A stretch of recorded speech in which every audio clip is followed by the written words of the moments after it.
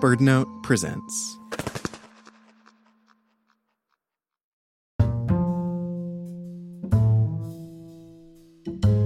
April is National Poetry Month in the U.S., and to celebrate, we're featuring contemporary poets who write about our feathered friends. Tracy Brimhall is an associate professor of poetry at Kansas State University. Her first published collection is called Rookery, and naturally, it features a number of poems about birds. But Brimhall didn't grow up birding. Her interest came later in life. I did graduate school in New York City and then received a fellowship in Madison, Wisconsin, right after I graduated. And I'd packed up my U-Haul and drove out of New York City with all of my belongings. And the mountains in Pennsylvania flattened out into Ohio. And all of a sudden, there was like a vulture eating a deer at the side of the road. And I saw red-winged blackbirds. And I started to see all these things. And I was like, oh my gosh, they're not pigeons. Not that there's anything wrong with pigeons, of course. They've appeared in her poems, too. But Tracy has written about many different kinds of birds since that cross-country experience, including one poem about a nightjar, a kind of small bird that's most active at dusk and dawn. This one is more allegorical or metaphorical of the end of a relationship. Obad with a broken neck. The first night you don't come home, summer rains shake the clematis. I bury the dead moth I found in our bed, scratch up a rutabaga and eat it rough with dirt. The dog finds me and presents between his gentle teeth a twitching nightjar. In her panic, she sings in his mouth. He gives me her pain like a gift, and I take it. I hear the cries of her young, greedy with need, expecting her return. But I don't let her go until I get into the house. I read the auspices. The way she flutters against the wallpaper's moldy roses means all can be lost. How she skims the ceiling means a storm approaches.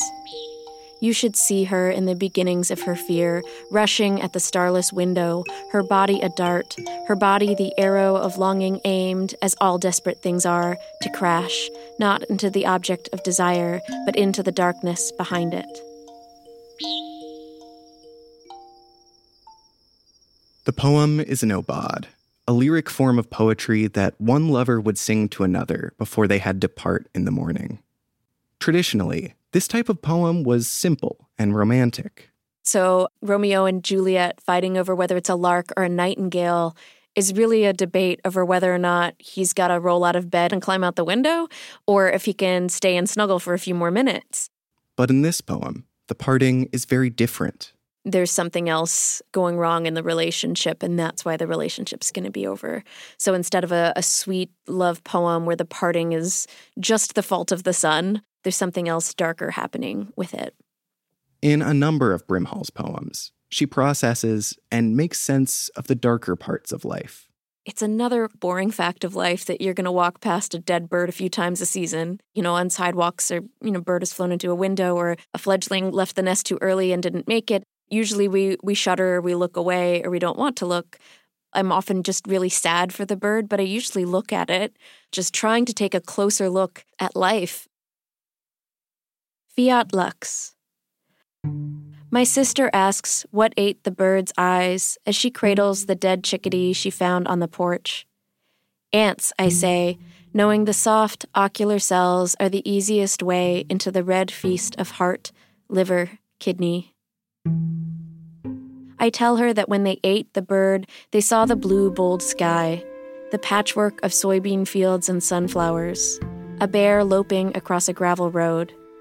Already they are bringing back to their tunnels the slow chapters of spring, a slough drying to become a meadow, and the bruised smell of sex inside flowers. They start to itch for a mate's black-feathered throat and music.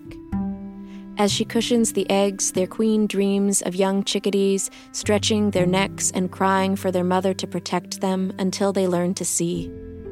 Sister, it is like this. The visions begin to waver and the colony goes mad.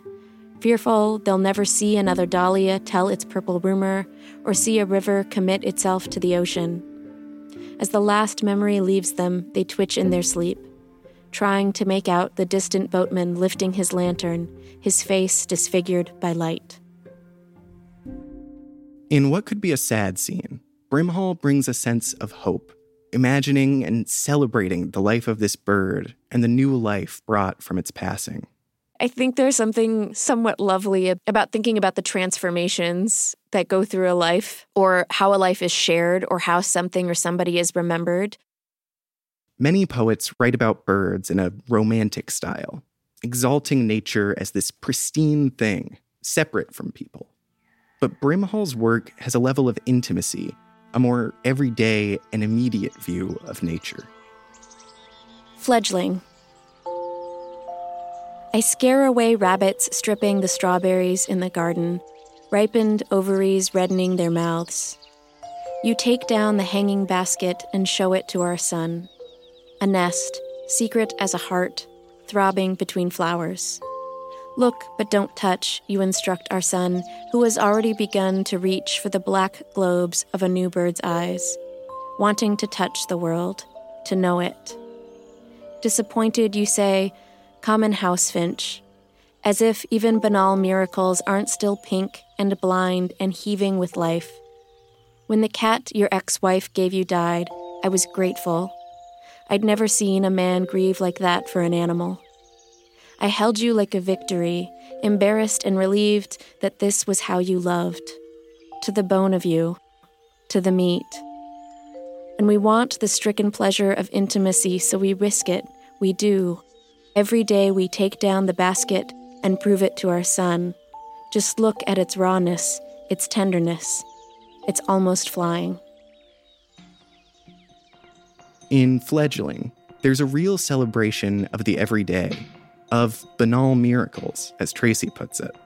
The problem with miracles is most of them are so common that we forget to notice. So something even like childbirth, everybody's like, oh, it's such a miracle. And it's like, are you kidding? That was bloody and painful and gross.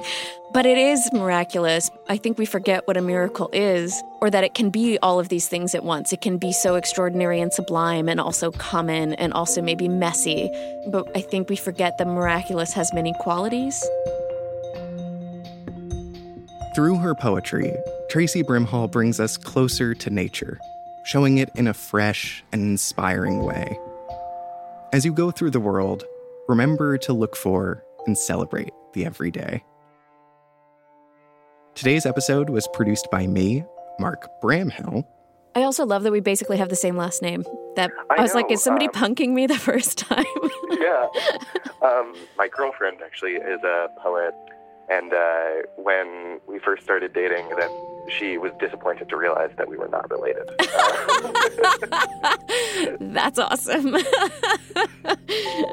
You can hear more avian-affiliated poetry by contemporary writers on our website, birdnote.org, as well as links to Tracy's books, which you should really check out. I'm Mark Bramhill. Thanks for listening.